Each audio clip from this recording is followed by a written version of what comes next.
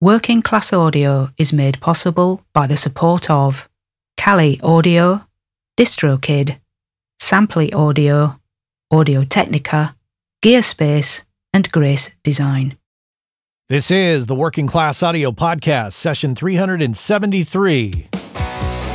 Working Class Audio, navigating the world of recording with a working class perspective.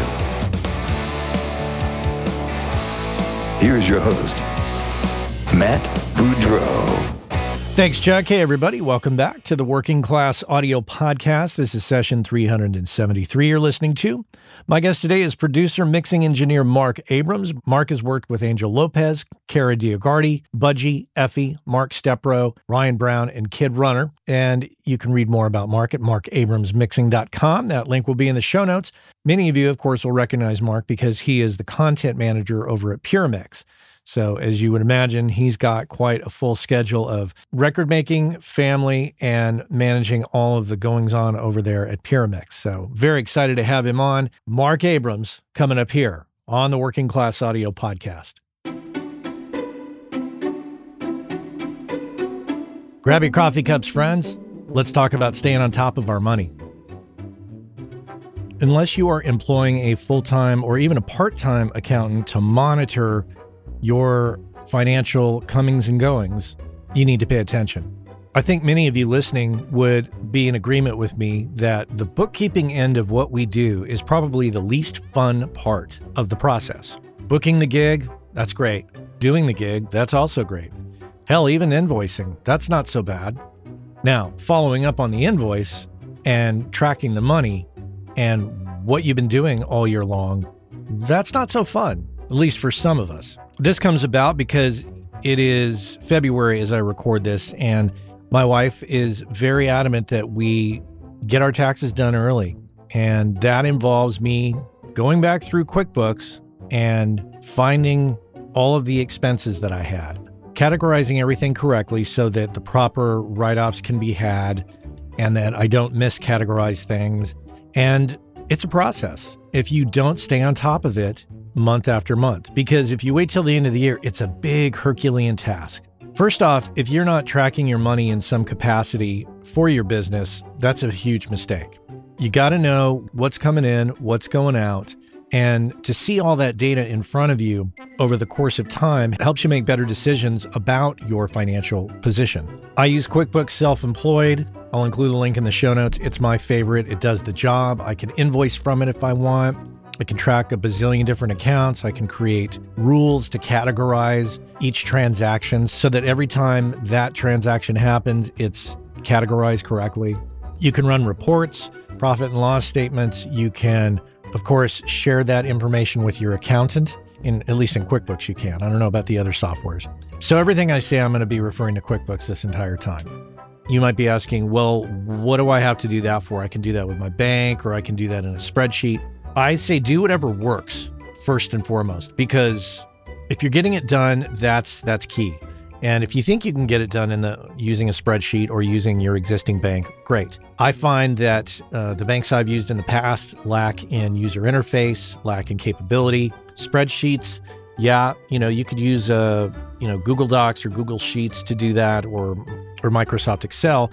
But my point in talking about this is that it's not a fun activity. So unless you're really into getting the individual data from your bank and putting it into a spreadsheet, then I would recommend going with some kind of financial software that is set on autopilot, downloads the transactions every month, and just leaves it up to you to categorize correctly and name transactions that are, mislabeled or misnamed. The other part of this is when you're going through your financial activity, if you've waited till the end of the year or even the following year in January or February to go over stuff, you're going to see activity that you don't recognize. Unless you've kept good notes, sometimes it's hard to figure out what those transactions are because the way transactions are labeled does not always match what you bought. So maybe you bought a plugin or a suite of plugins. They're not always going to tell you what it is you bought in the transaction label. Or the company might have another company name that they use to process transactions. So it's going to look unfamiliar. So by going through each month and tackling the load from that prior month, then it's fresh in your mind. You know, oh, okay, what's this crazy named transaction? Oh, that's a suite of plugins I bought. The other benefit of going through month to month is you start to see repetitive transactions. Maybe there's subscriptions that you've picked up along the way that you forgot about. I can tell you that by going through my transactions, I've discovered I actually signed up for a couple newspaper subscriptions, you know, digital newspaper subscriptions like, you know, Washington Post or New York Times, or magazine subscriptions like Forbes or The Economist. You know, sometimes I've signed up twice on different devices because, you know, you're on a device and you see an article and you're like, oh, I thought I had a subscription to that. Oh, I'll just sign up. It's only $3 a month. And you sign up and then boom, you've got it set up so you're paying them twice. So that way you can go through and audit what it is you're spending your money on. And sometimes you might see the things you're spending the money on and it might give you pause. You might think, whoa, I'm spending a little too much money eating out, or, you know, doing too much DoorDash, or maybe I've got too many magazine and newspaper subscriptions that I'm not even reading. That's the other benefit of using a piece of financial software is it gets you into the habit of seeing where the money is being spent. I think it also brings about a bit of a mindset focus. It allows you to really think about, well, what do I want to do with my money? What do I want to do with the incoming money? Should I be putting more into retirement? Oh, I don't have a retirement account. Oh, maybe I need to set one up. So these are thought processes that happen as you're working with your financial software to make your decisions, label your transactions, understand what's happening, understand the ecosystem of your finances. The other benefit of using a piece of financial software like a QuickBooks is that you can invoice directly out of it. And so that allows you to not have to pay for a separate piece of invoicing software. And of course, you know, there's ways of invoicing people directly out of PayPal, directly out of Venmo. Stripe has a lot of integrations across many different invoicing platforms. Whatever you choose is up to you. But if you want to keep it simple, you can just do it directly out of your financial software. Let's talk taxes for a minute. So, of course, I've advocated for the concept of every time you get paid, just take a chunk of that money, a third, and pay it into the IRS, set up an account at the IRS's website. I'm talking for my American audience, of course. Not sure how it works in Europe or other parts of the world, but in the United States, you can set up an IRS account, go to their website, and every time you get paid, you can give a third of that to the IRS so that when you get to the end of the year, you're not owing. They're probably going to end up giving you a little money back in an ideal world. Now, of course, if you are a full-time employee of some company, your taxes are taken out, so that's a different story. I'm mainly addressing this to the freelancers out there. The other thought, too, is that if you don't want to pay the IRS as you get paid per check, you can make quarterly payments, of course. It's a very traditional way of doing things. And many financial softwares will alert you and say, based on your current expenses and your income, you owe approximately this much money to the IRS, which is very helpful to know so that you don't get yourself in trouble at the end of the year and get stuck owing them a bunch of money. It sucks. I've been there, and the best thing to do is to not ignore it. The best thing to do is, if you get caught in that situation, is to call the IRS. If you don't have an accountant that you're using, call the IRS and explain, I need to make a payment arrangement and I can afford to pay this much per month. You'll find that they are generally very friendly. Sometimes they'll want to, say, you should do this like this. And they'll want to, of course, explain how it should be done. Humor them, be cool, just make that payment arrangement if you are stuck in that situation. And don't get scared, just address it, be honest about it, and everything will be cool. You'll get it paid off, et cetera, et cetera. But you'll learn your lesson, and you will not wait until the end of the year to pay them next time around. I know many people think it sucks, but it is what the current reality is. And until that changes, this is how it's done. Also, if you are hiring out any kind of contract labor, assistants or people that you're using to work for you that pertains directly to your business, if you're paying them over $600, at least in the United States, you need to issue them a 1099 so that the IRS knows that you paid them that money so that you can write it off as contract labor. The IRS knows you paid that individual, et cetera, et cetera. And what's involved in that, newbies, is you have to have that person fill out a W-9. You give that to your accountant. And if you're doing the taxes on your own, hopefully you'll understand what's going on there. The W-9 allows you to then, issue them a 1099 document at the end of the year. Generally, those are due at the end of January. Not everybody gets their shit together on that in time. So sometimes 1099s show up, the first 2 weeks of February. And of course, the obvious with financial software is that you can see how you did this year compared to the previous year or years prior.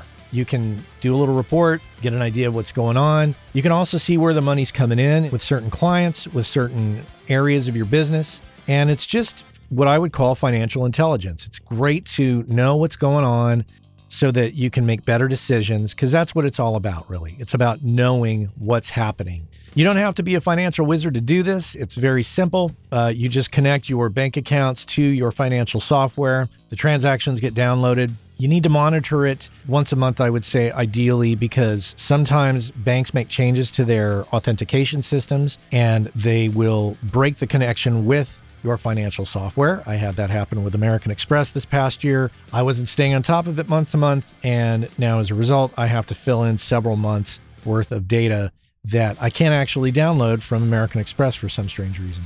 Don't understand that, but now I have to enter in a bunch of transactions manually. So that's it. Stay on top of it.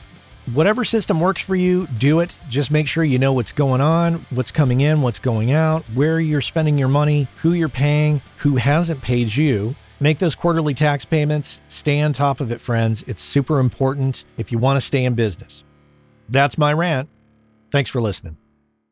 Let's get to it. Mark Abrams here on the Working Class Audio Podcast. Mark, welcome to the podcast. Thanks so much. This is an honor. Oh, yeah. You're going to make me blush. I told my wife about it. I told you about this before the show too, but I told my wife that I was going to be doing this, and she's like, "Oh, that's the one that you used to listen to in the shower." Yes, okay, I'm really going to blush. Yeah, I get that. I've heard that before. I listen to you in the shower.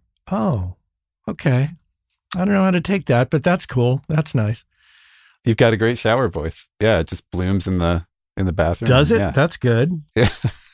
Wow, I would think it would get lost in the reverberations of a bathroom, but Right.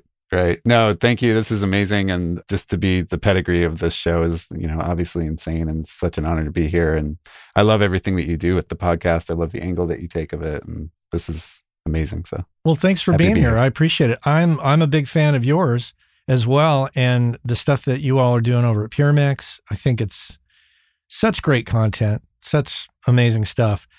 So we'll talk about that, but I want to, of course, talk about you and your personal history and things you have going on. So let's start with my favorite question. Where did you grow up?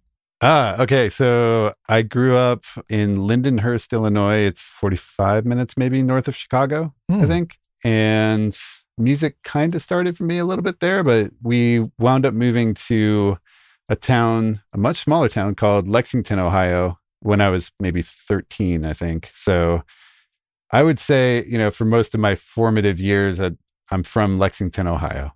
So, okay. Brothers, sisters? Yeah. Older brother who is quite responsible for getting me into music, and amazing guitar player. Just he and I, and we had a band together and all that. And what was your upbringing like with regards to music? And did your parents support it? Your brother obviously got you into it. Yeah, I have two of the most incredible parents on the planet. I know everybody says that, but they were completely supportive, which is, as I'm sure is such a huge thing when you have a good support system, especially in this career. My mom was a singer in a cover band in her 20s, and amazing singer. They grew up in Boston and relocated to Illinois for a job that my dad had got. My dad had a guitar and an old Gibson Skylark amp, and he would play for fun as kind of a hobby, but my mom was kind of the professional musician. And I always would kind of see my dad's guitar under the bed, and I would always want to go open the case up, but I wasn't sure if I was allowed to, kind of a thing. But eventually they got me lessons. This is before I was 13. They got me lessons, and it didn't really stick because I wanted to do what Michael J. Fox was doing on Back to the Future. But the guitar teacher was teaching me Mary Had a Little Lamb. So right. So it didn't really stick at that point. But after, time kind of went on. This is the early 90s, and we're in Lexington, Ohio. It's a small Midwestern town. There's not a lot to do. And my brother started getting interested in guitar because we had a family member also in the Boston area who is professional working guitar player. Michael Moran, amazing guitar player in that area. And he had live sound experience, had done gigs with Aerosmith and some stuff like that. And we would go visit them for a couple weeks every summer. And we just watch his bands rehearse in their basement. They had like full band set up and amazing guitars down there, just amazing collection of guitars. And I would always want to sneak down there and go play with the stuff, but had no idea really what it was. All of that experience kind of got my brother interested in guitar. My brother found Nirvana and Pearl Jam. And then, like so many other people, he was like, hey, come into my room and listen to this. And then he would play me Nirvana. And then one day he showed me Pearl Jam on a Walkman. We were like on a walk in the woods, and he put the headset on my head. And that was it. I was just like, I have to go find a guitar. And, this is what I want to do or whatever. I wanted to play guitar. We formed a band with a bunch of friends and made a couple records. And to kind of shorten the story a little bit, we were making our second record in a professional studio, kind of a legendary one in Columbus called John Schwab Recording. And the engineer, John Finnell, who is still very active in Columbus, owns a studio called Relay Recording. He was the engineer for that. And I was, in college at this point. I was maybe 19, so first year of college. And we went in on a Tuesday to work on the record, and it was like 11 in the morning. And John's like getting Pro Tools ready. And I was in college for computer programming. And I saw John pull up Pro Tools on a computer, and I'm looking at the clock. I'm like, it's 11 o'clock. It's a Tuesday. He's using a computer. I was like, do you do this full time? He's like, well, we're here on a Tuesday at 11 o'clock. So yes. I was like, and you're using a computer. It's like, and we're doing music. It's like, so this is a thing you do. He's like, yes, it's a thing you do. It's like, how do you think that you have CDs and records? It was like, awesome. That was it. We finished that record and played in that band for a little while longer and stuff. But I started trying to figure out, how do I get out of computer programming and find a school that does this? That's absolutely what I want to do. So kind of continuing on that line, that led me to finding, there were two options. This is probably 1998 or 99. And there was Full Sail and there was the Conservatory of Recording Arts. So I wanted to learn Pro Tools. Those were kind of the two places that you could learn Pro Tools. And Full Sail was insanely expensive and 4 years long. And the conservatory was much less, and it was a year long. So I was like, well, I'm going to go to the conservatory. And yeah, that's kind of how I landed in college for audio. Conservatory is located, are you talking about the one in Arizona? Yeah. Okay. It was in Tempe, Arizona. At the time, they just had one building there. And you were coming from Illinois to Arizona? Yeah, Ohio at that point, but yeah. Oh, okay, that's right, Ohio. Yeah. Okay. Yeah. Had you ever experienced heat like that in your life? No, that was definitely new. So, yeah. I have a thing about weather, I'm just, I hate snow. Heat I can deal with, but the heat in Arizona is a whole nother ball of wax. Yeah, I mean, people love to say, oh, it's dry heat. It's still 120 degrees outside. Yes, it is. It'd be dry. Yes, it is.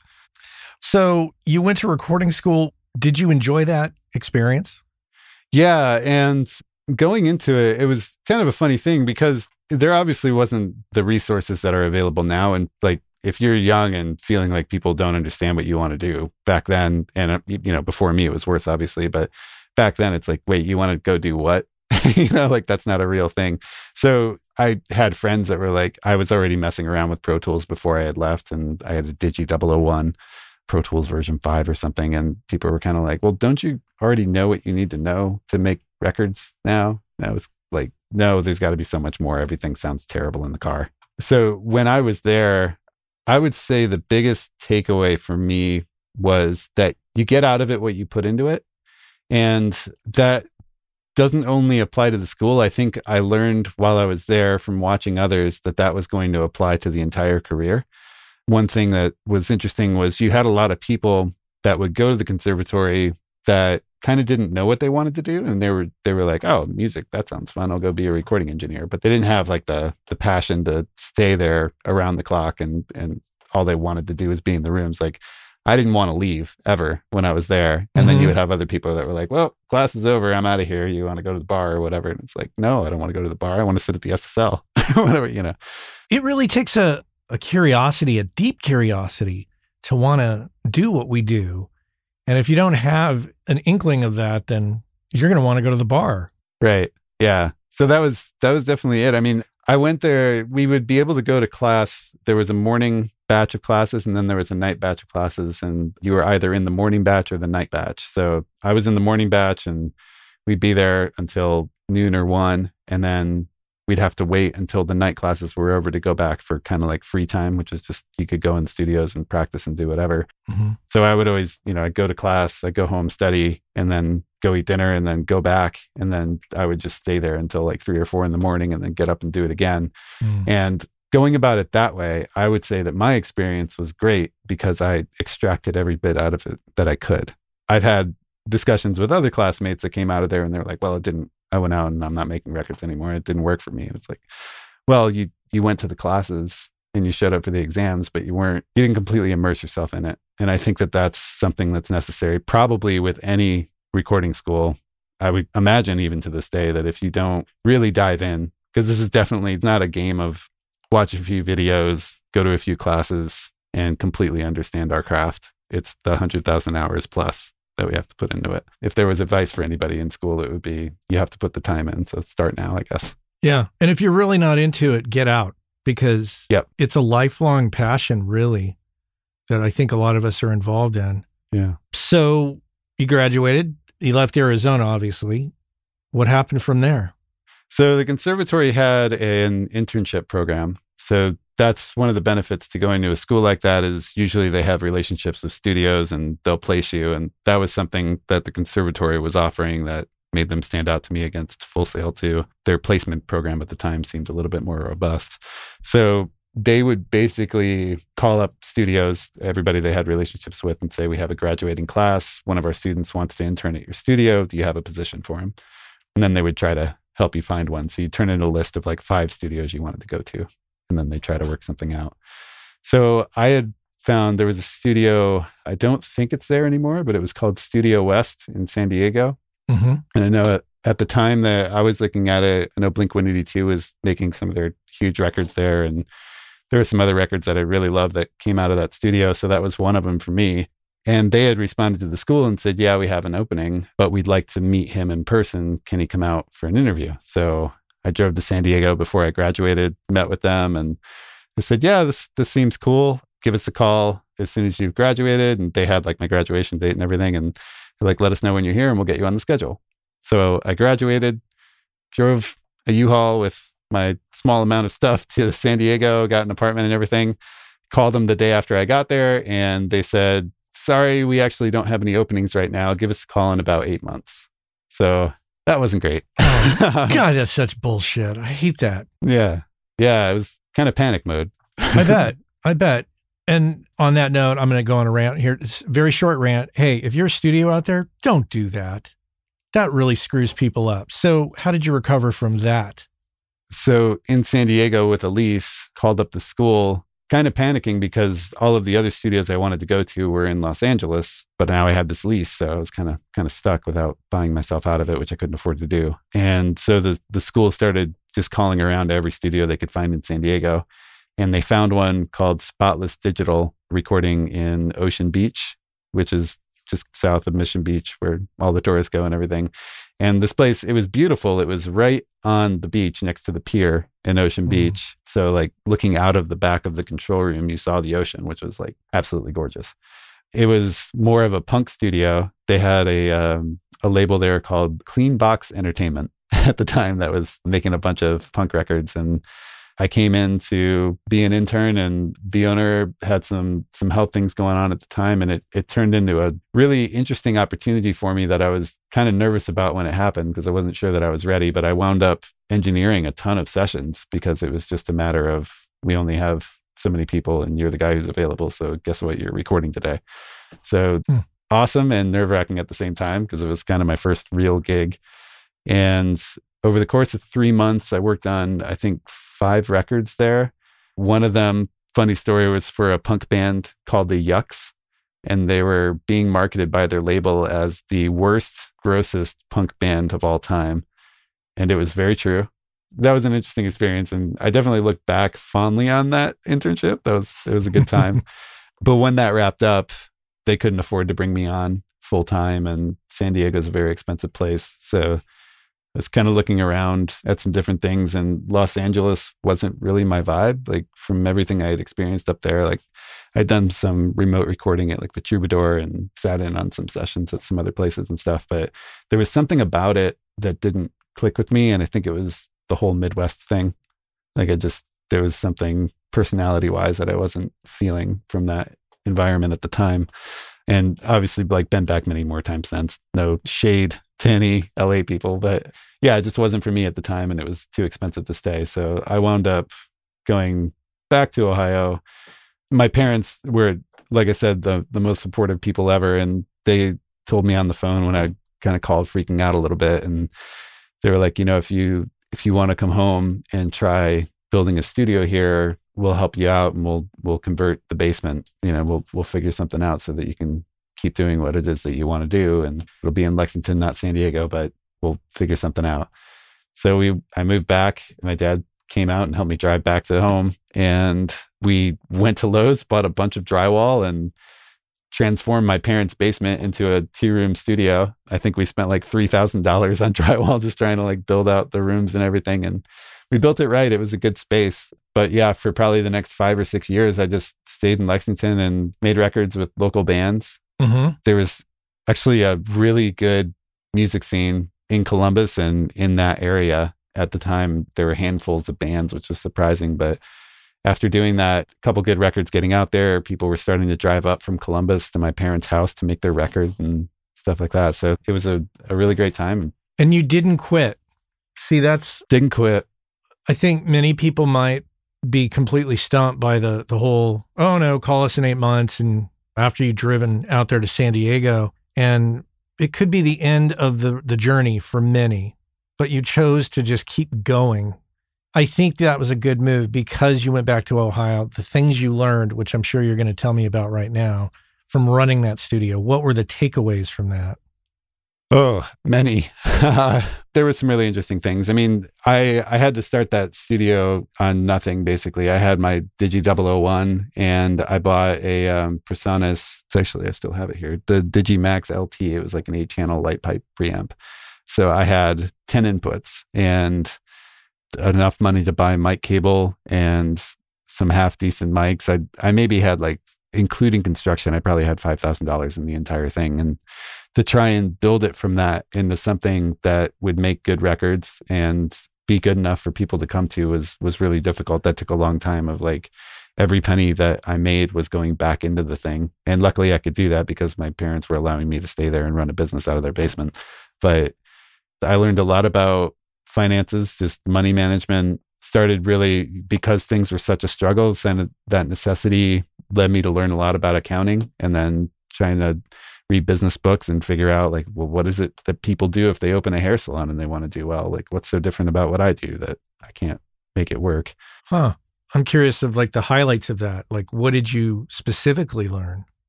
I would say one was just looking at finances and what I was bringing into it. I didn't want to do any credit card stuff. I didn't want to be in debt. From reading some books about the subject and talking to some people, just finding out, like, how does debt work, and planning out, what do I want the finances of this company to look like, and how would I be able to pay any of that stuff off? And, I guess I'm not going to go get an 1176 because that'll screw up my next year. Some of that, and a lot of other stuff was scheduling, just figuring out how to properly budget projects so that I wasn't working for $5 an hour instead of the 20 I was trying to charge. So there was some stuff there. That's probably the bulk of it, was just how am I going to make something work off of a shoestring budget without going into debt. In some ways, I think that, in spite of my rant about the studio kind of screwing up like the way they did in San Diego, this was the best possible outcome because you really got thrown into the deep end and you had to make it work, and you learned so much. Whereas if you kind of worked at another studio, you probably would have coasted off and focused not on these things that you learned at your own place, but on other things. And that might have turned out great as well. But what valuable information came from that? That's amazing. Yeah, I think part of it too, before I left for the conservatory, I had a job at a Spencer's Gifts in the mall. And I remember Spencer's. I did not like that job.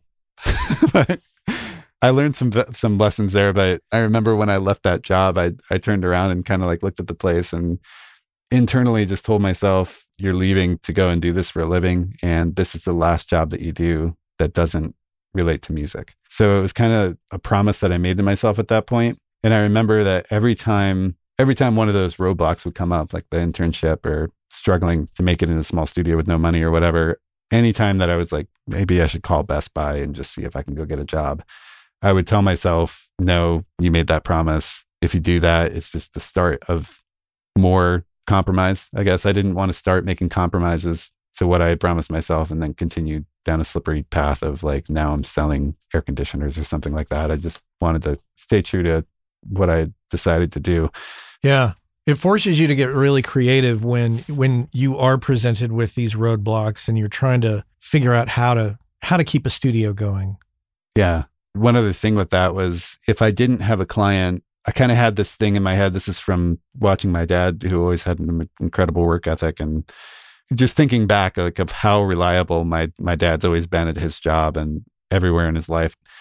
Anytime that I didn't have a client, I would still keep working hours. So I would still kind of do like, all right, I don't have a client today, but I'm at least going to put in an 8-hour day. So that means I'm cleaning the studio, I'm doing maintenance, I'm researching, which there wasn't YouTube or PureMix at the time or anything, but it was just, what can I find? Drive to Barnes & Noble, see if there's a recording book that came out, those kinds of things. And just putting in the time, even if there wasn't a client, that was kind of a big thing that didn't put money in my wallet. But looking back, if I didn't do those things, I wouldn't be doing this now for a living.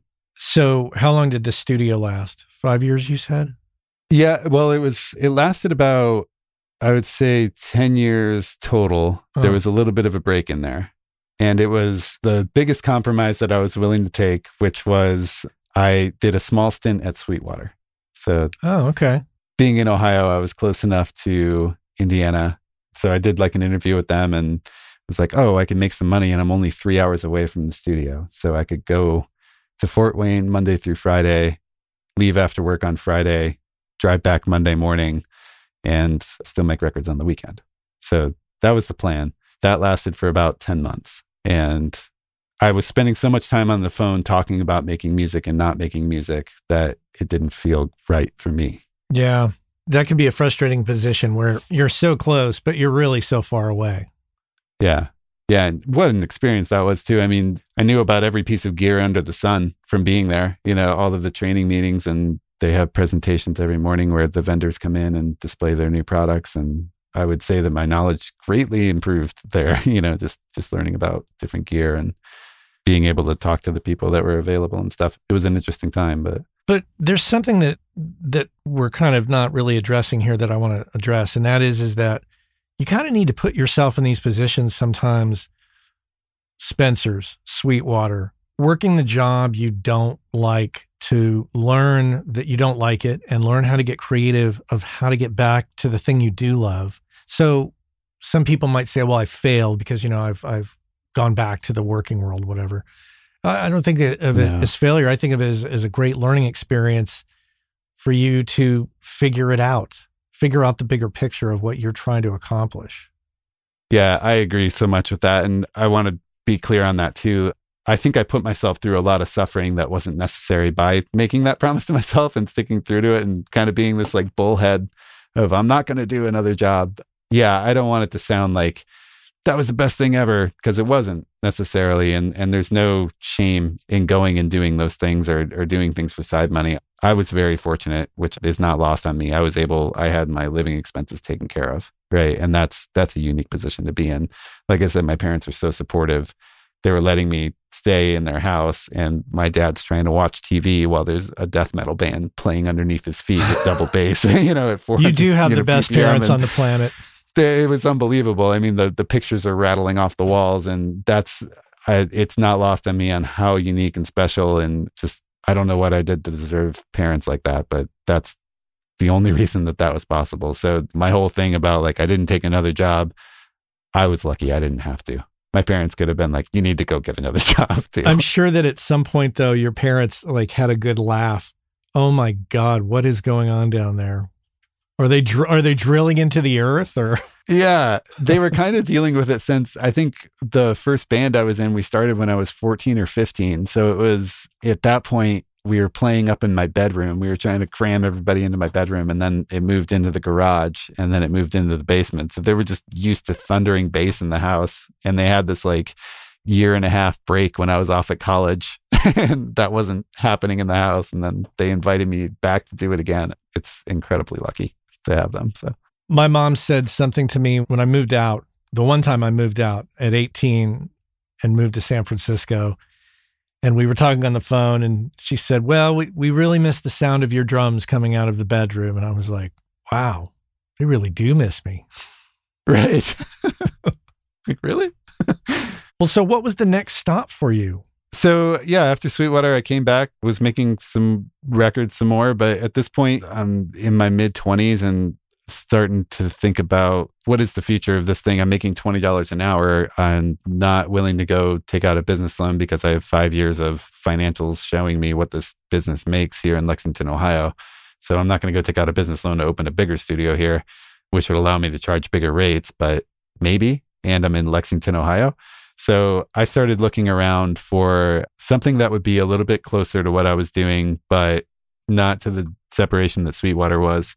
And I got a job at a place called Mills James Productions in Columbus, Ohio. Mm-hmm. And I started out in the tape room there. This is a video production facility. So post-production mostly was the department I was in. I got a job in the tape room while still making records at night. This is only an hour away from my studio. So it would be work during the day, drive home, work on records, work during the day, drive home, work on records. But that eventually led to an audio engineering position at Mills James. And that was mixing Toyota commercials and McDonald's commercials and FX and Victoria's Secret and stuff like that. So I was doing post work at that point, and then that led to some post film work. So now it was mixing audio for video during the day, making records at night and on the weekends or whatever. That was allowing me to actually have some more money and have a little bit of a life in my mid-20s and see like, okay, wait, I could like have a life after 20. That ended in 2009, financial crisis, and I was laid off from the position at Mills James, and I wound up doing some freelance audio video work after that through a friend who I was in the first band with, Sam in Las Vegas, was working with a company making video games for Nintendo. So they were making a bunch of Nintendo Wii games, and he got a music composition gig, but didn't really know the audio engineering side of things. So he got the gig as a composer. They had heard music that he had made and they loved it and said, we want you to write for our game. And he said, absolutely. And then he called me and he's like, how do I do this? So we wound up partnering on the project and writing a bunch of music for Nintendo games for a while. And that was sort of a freelance music position I was doing. Around that time, through a mutual contact from the video post-production place, I met a woman named Cindy Vaughn in Columbus, Ohio, who is an amazing vocal coach. And she had a lot of big credits with some talent shows like, I think, America's Got Talent and Star Search, I think. Wow. And she had a vocal studio in Columbus here, and she wanted to start recording her students. So kind of doing like all these freelance things, still making records. And then I meet Cindy, who wanted to build a small studio at her vocal studio. So she hired me on to do that. That kind of kept on going. There's another little sidebar, like while I'm doing all these different freelance gigs, I was in Las Vegas working on the music composition stuff, and I met my now wife while I was there. I was there for like a month working on this gig, and we met while I was there. We started dating long distance, flying back and forth to see each other and stuff. And eventually I decided to move out there because I was just freelancing, and I was like, I'm not doing a lot of record stuff right now. It's not very lucrative. Let me go see what's in Vegas. Maybe there's more music composition gigs, and it's Vegas. So, well, it's Vegas in the sense that there's work there. I wasn't excited about moving to Las Vegas. But, yeah. So, yeah, moved there for about a year. And while I was there, Cindy called me she kept me on doing freelance stuff, like sending me files to work on and stuff. But she called at one point and said, hey, it's time to grow the studio. I want to buy a building and build a commercial recording facility in Columbus, Ohio. So she basically said, like, I want you to help design it, and then let's build it and see how it goes. And if after that, it's something that you want to work at, maybe there's something to talk about there. So while I'm in Las Vegas, I started helping her more with sessions.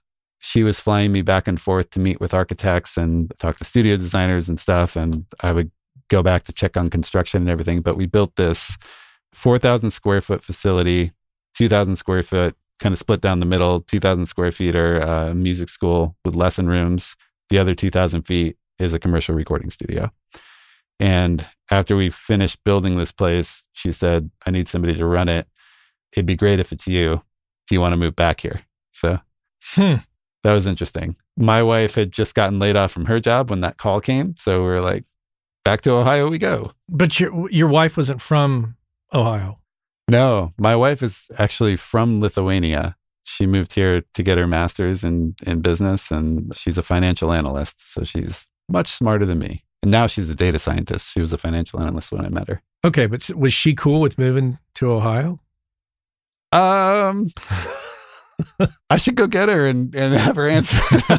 I'm sure there was some discussion that occurred. There's some discussion that occurred. Yeah. Lithuania is a little similar in climate to Ohio. It's a little further north, but it actually, the nature part of it isn't too dissimilar. So there was a little bit of, well, it'd be nice to be around snow again and some of that. And you got family there, and this is an incredible opportunity.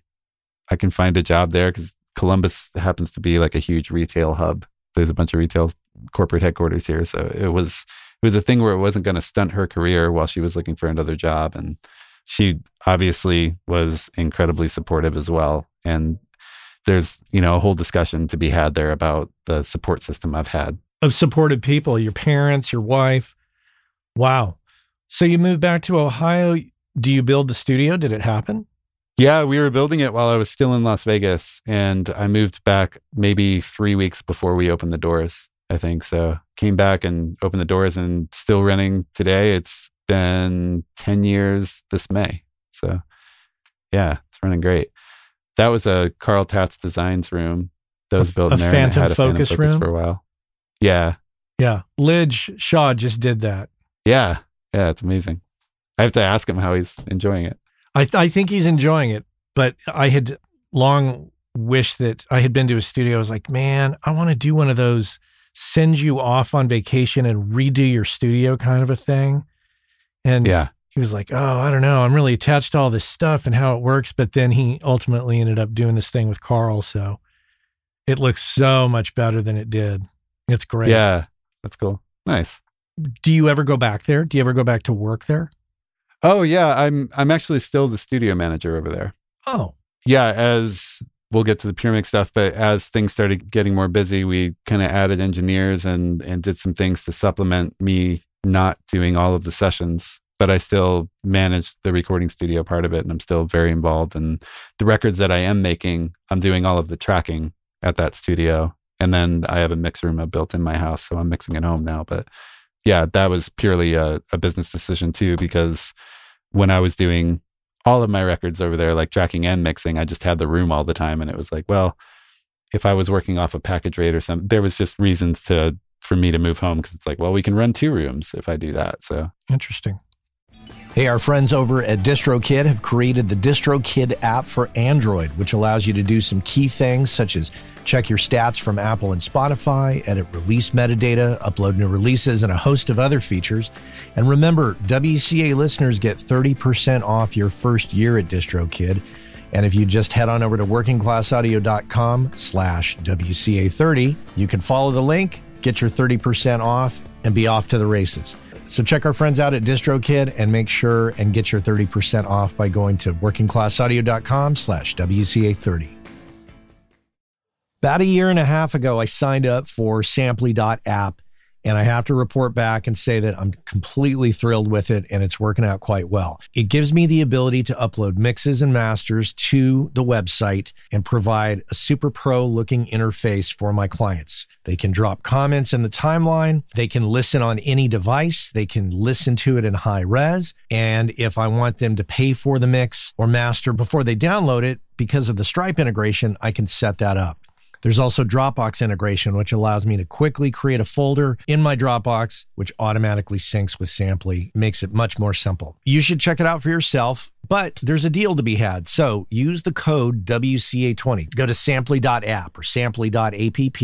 Use the code WCA20, get 20% off, and you'll be off to the races. It's a fantastic tool that I think you're going to enjoy and will definitely make you look a lot more pro when you're delivering files to clients. Skip that whole business where you send it to them over Dropbox. That looks totally amateur at this point. Use Samply.app and use that code WCA20, and I think you're going to be really thrilled. Samply.app. Check it out. Let's talk about PureMix. How did PureMix come into your life? So probably 2014, this is after being back in Ohio for a couple of years, 2015 maybe. Being back in Ohio for a couple of years, I was making just tons of records, working at that place for 10, 11 hours a day, nonstop, multiple clients a day. And I kind of got to the point where I felt like I had plateaued. It was just sort of a thing of like, I'm really happy with the work I'm doing. The studio's doing great. Everything's great. This is a lot better than when I was making $20 an hour in my parents' basement. Everything's good. I'm happy. But I feel like I've hit this point where my records aren't getting better. They've just kind of sounded the same for the last year and a half or so. Just feel like I'm hitting a wall.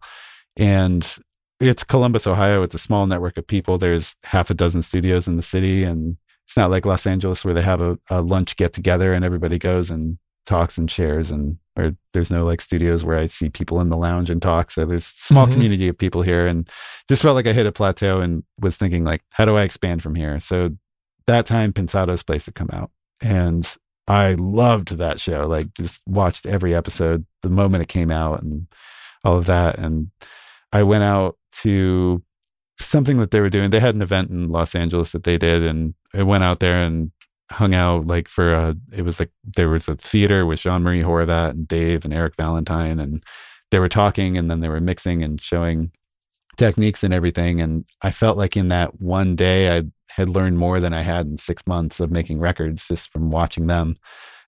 So it became a thing where I was like, okay, that trip was expensive. It was airfare and a hotel for a couple of days and all that, and the admission to the event. So it was like, this is something I would have to budget for. But what if I started budgeting every year a certain amount of money to attend some kind of workshop like this?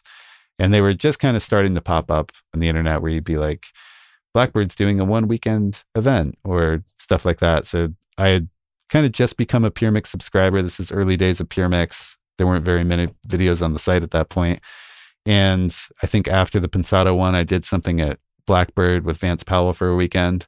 Same experience in 2 days watching Vance track. I mean, anybody who's gotten to sit in the room with Vance tracking is like, you could do everything I learned at the conservatory. Like I could have learned that in a weekend just watching that guy work, and the amount of art that he brings to the process, and is absolutely amazing. I mean, he completely changed how I looked at recording in 2 days, watching him work. So the next thing that came up after that one was a PureMix masterclass in New York. And it was going to be at a studio called MSR downtown. Fab was going to be engineering, and they were bringing in an artist. We were going to go to MSR for a day and track a song. And then the next day, Fab was going to mix it at Flux. So I went out to that, and it was amazing. Again, it was like another glad I spent money on this year thing. And during the masterclass, Fab was telling everybody what his plans for PureMix were. And he said that they were working on a Pro Tools course that was going to be the complete A to Z encyclopedia for Pro Tools. So everything you could ever want to know about Pro Tools would be done in video format, and was going to be coming, as he says, no later than very soon. And then he said, I just need to find the right guy to teach it. And then he turned around and started mixing the song again. And like from that moment on, all I could think of was like the whole thing that kind of started my journey on the path was I was in the recording studio and I was watching John Finnell work on Pro Tools, and it completely blew my mind that music and computers had been melded, my two like passions. And there it was Pro Tools. And that was something that it completely lit me on fire. I went out, bought my Digi-001, read the manual back and forth. A lot of those days where I didn't have clients, I was trying to be faster in Pro Tools and anytime I would go to the menu, I'm trying to figure out the shortcut and all of those things. And I wanted to be the best Pro Tools guy I could. That was like my thing for a while. And when I was at the conservatory, I thought this is at a time where there were full-time Pro Tools editors. And that was something that was always in the back of my head. It was like, maybe I could get a job like being the Pro Tools guy at a studio or something. So Fab saying, I just need to find the right guy for a Pro Tools class was like, ding, ding, ding. So I've never really like been the guy to like jump out in a crowd and be like, I could do that, or let me tell you about me. That's like self-promotion's been difficult. But he, at the end of the masterclass, had kind of a goodbye happy hour on the roof of Flux, and everybody was talking. And I went over to him and I was like, hey, that Pro Tools class that you mentioned, I think I could do that. I have enough video experience that I could figure that part of it out from my post-production days. And I was like, yeah, I'm obsessed with Pro Tools. Maybe this is something we could talk about. And my hands are shaking because this isn't something that I'm used to doing and everything. And it's Fab and all of that. And he was like, yeah, okay. Send me an email on Monday and tell me what you're thinking or whatever. So I like cloud nine leaving Flux and thinking about it the whole way driving home from New York. And I wrote him this email on Monday thinking like, probably not going to hear back from him. And the next day he was like, hey, let's do a meeting with you and my partner and let's talk. And that turned into Welcome to the Family. And I jumped out of my chair, which over time, like in many other gigs and morphings of that course, turned into me becoming the content manager at PureMix. And that was just a whirlwind, how quick it all happened there. So how long ago was this? This is 2015, I think. 2015 or 16, somewhere in that period. Yeah. So would you say that as far as your involvement in PureMix, how do you allocate your time? Is your time dominated by PureMix, or do you still have time to do other stuff? It depends on what's happening with our schedule. That's a big part of it. So there are times where we'll go out on shoots and I'll be gone for, 2.5 weeks. And there's obviously nothing but PureMix happening during those shoots for 12, 14 hours a day. And then there's other times where we're in the middle of a release pattern and we've got content that's been edited, and my job at that point is kind of figuring out the content calendar, working with the video editors, QCing videos, figuring out timelines and that kind of stuff. That's a little less time involvement. So it can go anywhere from being more than full time to kind of like half of my time. Okay. So I'm basically splitting it. Most of the time, the balance is like a 50-50 split of like spending my time on PureMix, making records. Well, in one way, I mean, by being the content manager, instead of traveling around to go to seminars, you're actually creating content that you can learn from. Yeah. I'm sure that's a great bonus.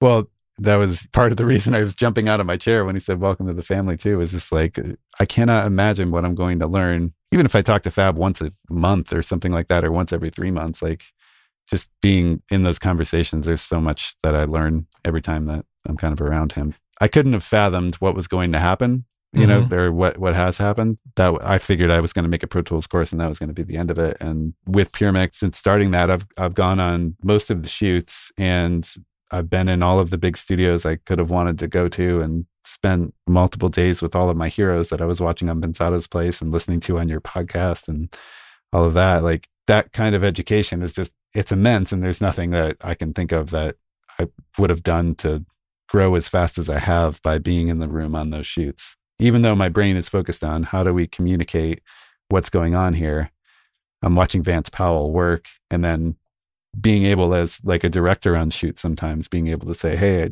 you're in your flow and you probably didn't even realize that you just spun around to your rack and did 7 things, but I need you to stop and tell the camera what you just did or whatever. For the listeners, I want to remind everybody, everything that you just heard from Mark, let's go back to the beginning of the story. What you said, Mark, you said, you get out of it what you put in, right? And all throughout your time, your journey, you've put the time in, you've put the effort in, and that's really what makes the difference in the outcome for all of us. At every step, you ran into some roadblocks and you went around them and you figured out what it was that you had to do to succeed at and make yourself happy, make yourself grow as an audio professional.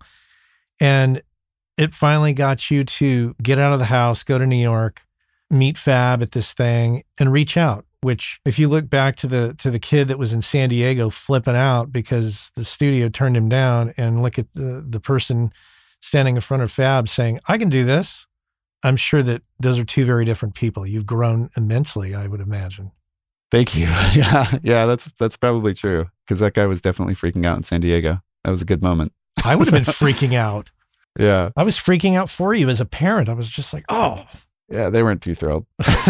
So, I'm sure they were pissed. Yeah. I kind of want to emphasize too, I mean, it's interesting, like thinking about stories I would hear when I was at the conservatory of other graduates who had gone on to do great things. And I would kind of always have the thoughts of like, man, that's a like 1 in a million thing that happened to that person. Like they were at a coffee shop and somebody huge came in and said, hey, do you want to come and track vocals for me? And then off they went on their career or whatever. It's like, that's never going to happen to me.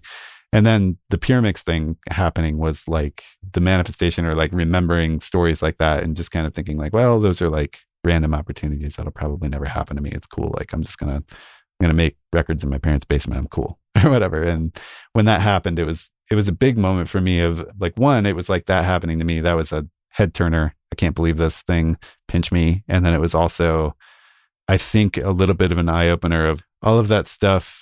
Sometimes we lift people onto pedestals, and I do think that like hard work is the way to get there. And there's always the sayings of you have to be ready when opportunity knocks. Right. Being ready when opportunity knocks. I've told the story, I don't know, one of these podcasts, I told the story of basically one of my siblings wanted to engage with a member of her community who was a friend of mine. And it's a long story, but long story short, I ended up getting mad and saying, hey, opportunity does not arrive when it's convenient for you.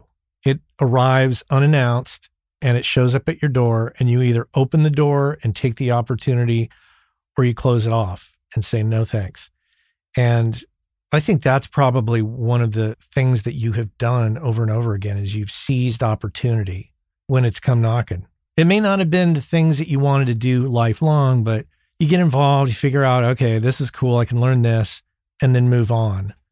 But yeah, I think that that's super important for people to realize that you have to seize the opportunity and make the most of it. Yeah, thank you. Thinking back to what my life looks like now, it's managing a commercial recording studio and being the content manager of Pure Mix mostly. And the commercial studio side of it is what gave me enough personal finance to be able to afford going to seminars. And that commercial piece, like running that commercial studio, wouldn't have happened if I didn't say when I was in my parents' basement after Sweetwater, man, I got to make more money or I'm going to be living in my parents' basement forever. I'm going to go take this audio post-production gig. So it's like, I can do that whole thing where you kind of look back over your life and you're like, man, if I had said no to the post-production thing, I wouldn't have made the contact that eventually brought me to the studio that I'm working at now.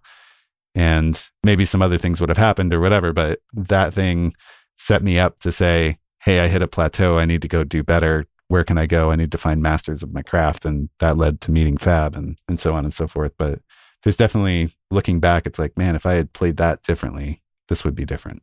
You have to be fearless about doing some of this stuff. I think we can easily be intimidated by some of the people that are out there that are further along in their career than us. And so we can be hesitant to approach, to ask questions. I think you have to get over that hump. And you did. You saw, I'm sure it was intimidating for you to, raise your hand and tell Fab that, hey man, I think I could do this. Probably took every ounce of energy. You said your hand was shaking, right? Yeah. So kudos to Fab for giving you an opportunity to do that and to prove yourself. Yeah. So at this point where you're at, I'm sure that obviously, I don't think this is the end of the journey. I'm sure if we talk in 5 years, there's going to be a whole nother huge chapter. But where you're at now and based on what you've learned, what would you say that your big takeaways are that you can share with others? We kind of ran through many of them, but I mean, what would be your advice to that same kid that was stuck in San Diego? I think career advice would probably maybe be more fearless. I don't know. I'm sure that there's things I could have done differently. I I maybe could have tried LA. I wouldn't play anything out differently. So it's kind of interesting to think about going back to give myself career advice. There was a part of me that, again, it was like that Midwest thing where I didn't feel like LA was home. And there was something about every conversation I had that just didn't feel right in that city. It didn't feel like a good spot. There's definitely a part of me that could have said like, hey, put a little thicker skin on and that's probably going to be fine. And maybe that would have done other things too. I don't know. But I'm not upset with where I'm at either. So it's kind of like, I don't think I'd go and mess with the fabric of time too much there or whatever. Like I'm very content, but you and Michael J. Fox, right? Yeah, exactly. Yeah. Yeah. So on the other side of things, on the artistic side of recording things, I have a lot to talk to myself about. That's a huge one. And this may be a shift in the conversation too, but I mentioned that workshop I did with Vance Powell, kind of changing how I looked at recording. And it was literally like a light going on, clouds parting kind of a thing. And just to talk about it really quick, it was 2 days at Blackbird Studio A with Vance, and he brought in a rock band. And he told us before we were going, like, we're going to use the Studer on this or whatever. So I'm thinking, okay, cool, tape recording, Blackbird, it's going to be amazing. When we showed up, he puts an 8-track head on the producer desk, and he's like, this is what we're using today.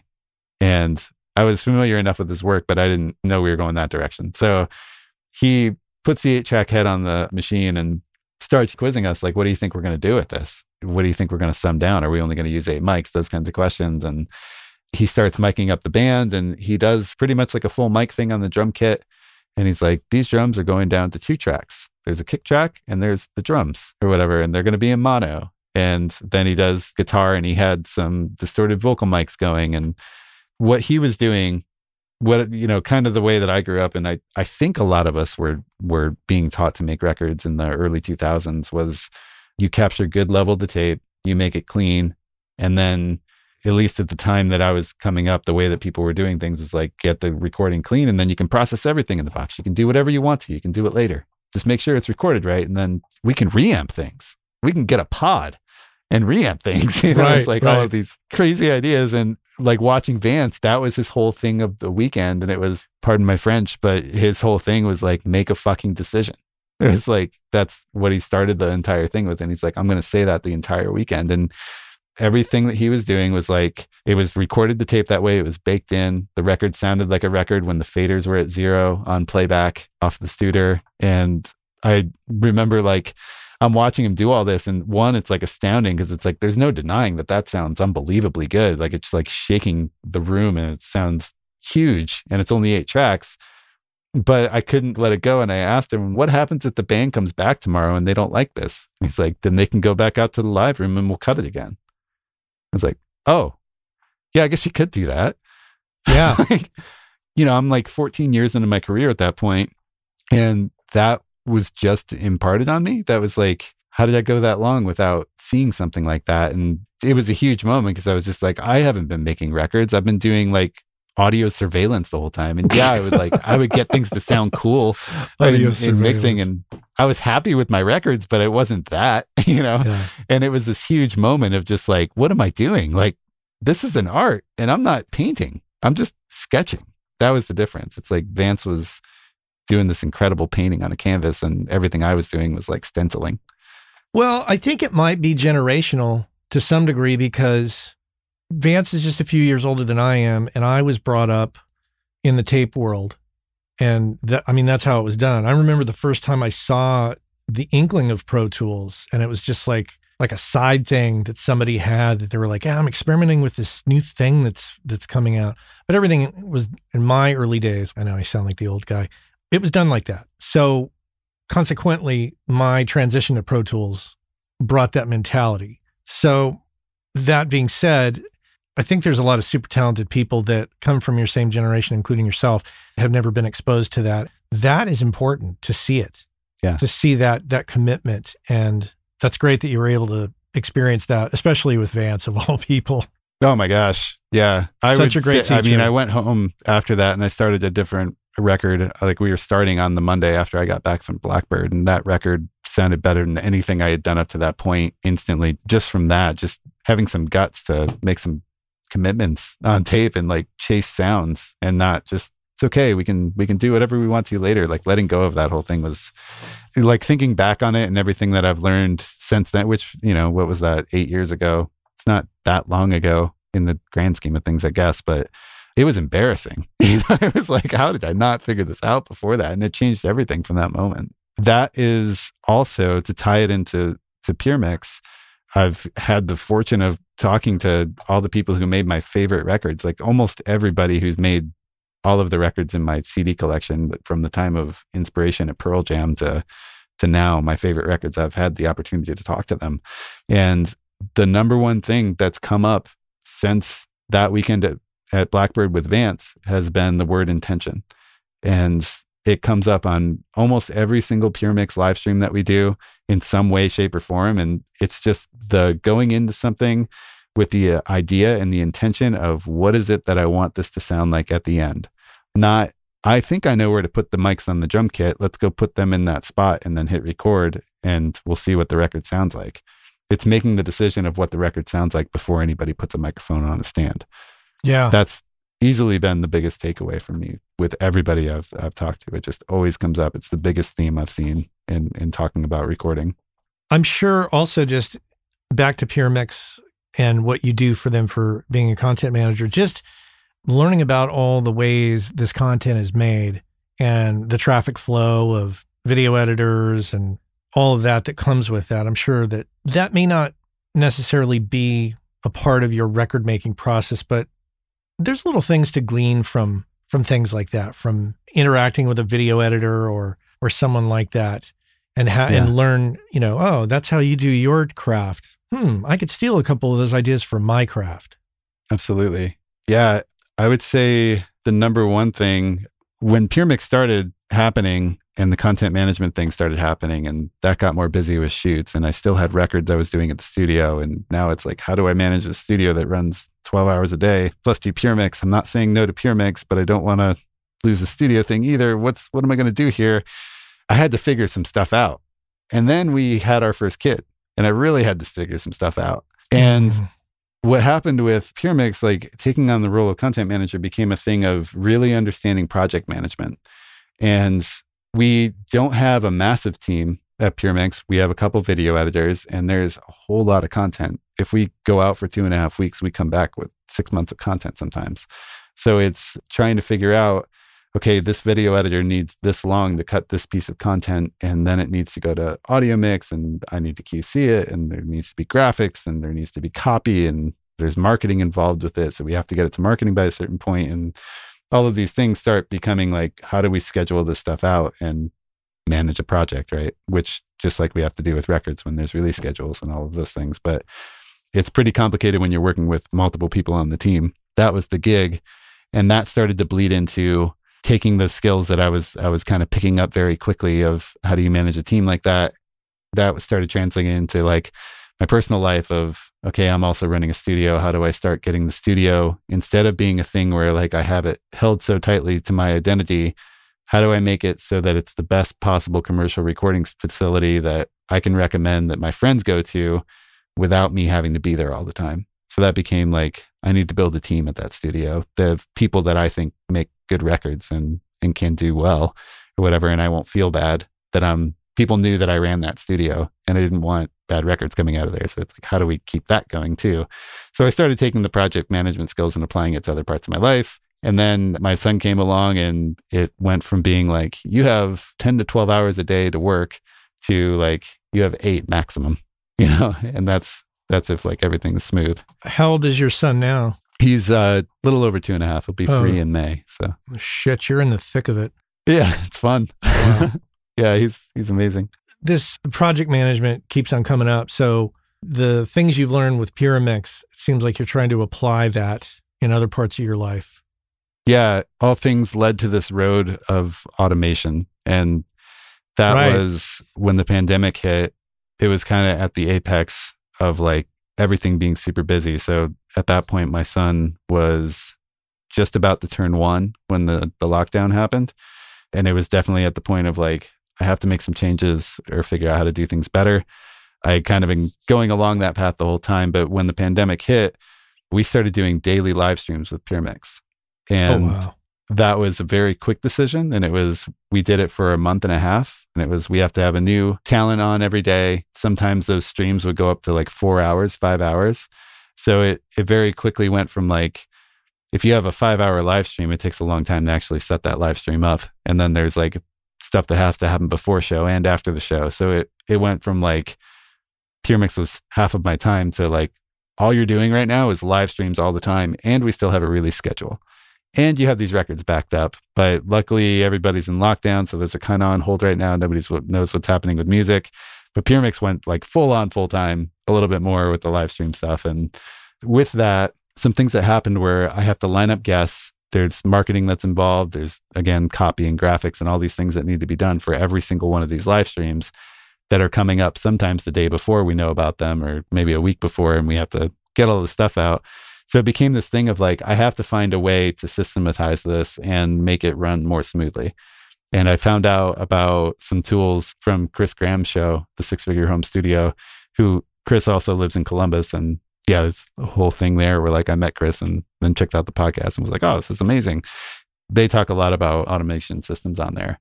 I need to have Chris back on the show. He's been on once, but I need to have him back to talk more about what you're talking about. But I'm sorry, please continue. No, yeah, definitely do. He's kind of the king of this stuff. But yeah, I heard about something called Zapier. And basically what that thing is you could say like, if somebody schedules a calendar event, then I want you to make a post on Facebook or create a Google Drive, send a Slack message to somebody, and also make a post on Facebook. So you can tie all these web applications together, basically. So I started learning about this stuff where it was like, okay, if one thing happens, you can trigger out all these things that happens. And I started looking at everything in my day that was repetitive. So if it was entering a task into Asana, which is like a project management thing, or if it was always emailing a Zoom link before every single live stream, things like that I was just doing constantly, and then trying to replace them through automation. And in the last year, it completely changed my life. And it was at the point where when the live streams are happening, I was ready to hire an assistant. Like it was going to be worth the financial output to just have help. So I could only work 8 hours a day if I had to, with my son being around and everything. And I learned about this stuff at the same time. And I went from working like 12 hours a day to doing like the 8 or less if things got crazy at home without any suffering, no lost work or anything like that, because I had built out systems that were taking the mundane stuff out of my days. I'll give you like one more example of something that happened, say for Andrew Shep's show. We do a live stream with Andrew every Monday. And to run through the process of that, Andrew finds a guest. Andrew lets PureMix know about the guest, like who it is, and then what date they have set up for it. From there, Andrew's done and we pick up the ball and we have to do graphics, we have to do marketing, and we have to set up Zoom meetings and all of those things. I have to let Fab know who the guest is. I give him a link in case he wants to join the call before we go live. All of these like random tasks need to happen. So if Andrew sends me an email and then I get that email and then I have to tell the graphics guy, okay, here's the guest, here's a picture of him, here's a description for the show. And then after I've sent him that email, I have to tell the marketing guy the same information. Then I have to go enter on our content calendar that thing's actually going to happen on that day, so the whole team knows. Then I got to send an email to Fab and to Andrew with the Zoom link. All of these different things have to happen, right? Let's say each one of those tasks takes 5 minutes. This is maybe 25 to 30 minutes of work. What I do instead is I built a form that Andrew fills out that all he has to say is, this is the guest name, this is the day they're going to be on the show, here's a couple of their credits, and here's a blurb that I want to say about the guest. He hits enter, and then he's done. The robots take over, and it builds a Zoom link, schedules the call, puts the task in the Asana calendar, like in our content calendar, to let everybody know, sends off that email to Fab and to Andrew with the Zoom link, tells the marketing guy, puts a graphics request in the to-do list for the graphic designer. Everything's taken care of, and now I don't do any of that. So I completely replaced my role of organizing this show to happen every Monday, to the point where on Monday, an hour before the show, I set up my camera, I sit down, and then I click the email with the Zoom link to join the call. And that's it. So that's one example of probably 50 things that I have in my day that are now automated, that just takes the mundane stuff out of it. And otherwise, there'd be no time to make music. I know. So I'm sure it took you forever to figure a lot of that out, and a lot of focused okay, what am I doing? Who needs to get what? What order does this work? I'm sure there's some trial and error too. That's kind of the thing about it is I wouldn't say that it's not the kind of thing that, like, if you're not a bit computer savvy, if you get confused by your Pro Tools file structure, this probably isn't the thing for you. But most people with engineer brains, I don't think this would be hard to figure out. Again, the tool I'm using is called Zapier, and it's very simple in the way of you select what's called the trigger. Every automation has a trigger and then a reaction to that trigger. So if you say, when this app does this, in the case of Andrew's show, it's when somebody submits this form, then I want you to do all of these things. And those things can be almost any web service that you use. You could tell it to create a Dropbox folder with a certain name and then send a link to somebody. So you could say, like, create a Dropbox folder and then send an email in Gmail. And it's not programming. It's very point and click. And then you're just like, take this thing from the form and put it in this field and turn it on. And then it just works. So the most complicated part is figuring out what you want to happen when. Right. And you just do that by sitting down with a piece of paper and just write the order of things that you have to do things in. And if you do that first, and then you open up Zapier, that automation for Andrew's show probably took me 20 minutes to build. So instead of doing all the tasks I had to do one time, I just built the automation. That's brilliant. And I'm sure you're applying this to other parts of your life. It's not just Pyramix. You're probably doing it to some degree with your customer management for your audio clients. I haven't created an invoice in a year and a half. So my program does that for me. Yeah. That's great. And sends reminders and all that stuff. So. Yeah, that's great. Yeah. Well, I'm going to put a link in the show notes to a few things. First of all, you mentioned Chris Graham. I'll put a link in the show notes to Chris's episode that he was on 1,000,000 years ago, and I swear I'll get Chris back on. I'll put a link to Zapier. Of course, I'll put a link to Pyramix, and I'll put a link to your website, which, if I'm correct, is markabramsmixing.com. Yes. That'll all be in the show notes, audience, so you can check on all this. Any last words before we sign off? Just thinking back through that story, I haven't really had to tell that story very, very much. And just, it's so evident just how all of the people that have been in my life have helped me do the things that I do. And I couldn't do any of it without them. Support system's so huge. And yeah, family and Fab and everybody. Fab changed my life. I mean, yeah. So just thank you to everybody that's helped me out. And thank you, Matt, for your show, because it's inspiration like this that does keep us going and keep the passion alive. Well, I appreciate you listening, and I appreciate even more you coming on the show. So thank you so much. My pleasure. This is an honor. All right, Mark, you take care. You too. Our friends over at Kali Audio have just introduced the brand new LP UNF system, which is meant to give you everything you need from a studio monitor in a package that you can basically set up anywhere. And the system is specifically designed for your desk. So no matter how else you're using your desk, reflections from the drivers to the desk to your ears are accounted for, giving you a perfectly clear picture of your mix that you can rely on to translate well. Whether you're putting them on stands behind your desk, on a desk away from walls, on a desk against a wall, on a desk on speaker stands away from the walls, there's a number of configurations, and they have settings on the back to accommodate all of that and more. And if price is a concern, never fear. They're priced at $299. That's right, pretty affordable. Head on over to KaliAudio.com and check out the new LP UNF. Mark Abrams here on the Working Class Audio Podcast. That was a lot of fun. I'm really glad that Mark could join us, and I hope you enjoyed that as much as I did. Remember, if you have a guest suggestion, head on over to workingclassaudio.com, where you can fill out a very simple form and make a suggestion or nominate somebody, if you will, to be a guest here on the show. We really depend on guests, as you can imagine, so that's very important. But that's all for me today. I want to thank my crew. That includes Anne-Marie Plo in the editing, Cliff Truesdale on the Working Class Audio theme song, and the booming voice of Mr. Chuck Smith. Connect with me on LinkedIn or send me an email, matt@workingclassaudio.com. And until next time, my friends, take care. Hey, I know many of you are aware of this, but for those of you that aren't aware, Working Class Audio sponsors the forum over at gearspace.com called Audio Life. And quite simply put, it's a place where audio professionals can go to talk with other audio professionals about things other than audio gear, including life hacks, work-life balance, health and hearing loss. You know, if you want to talk with other audio professionals who can identify with what your lifestyle is like and how it relates to things going on in the world outside of audio, this is a great place to go and check out. So head on over to gearspace.com, check out Audio Life, many of the same topics that we discuss here on the show on gearspace.com. So check that out.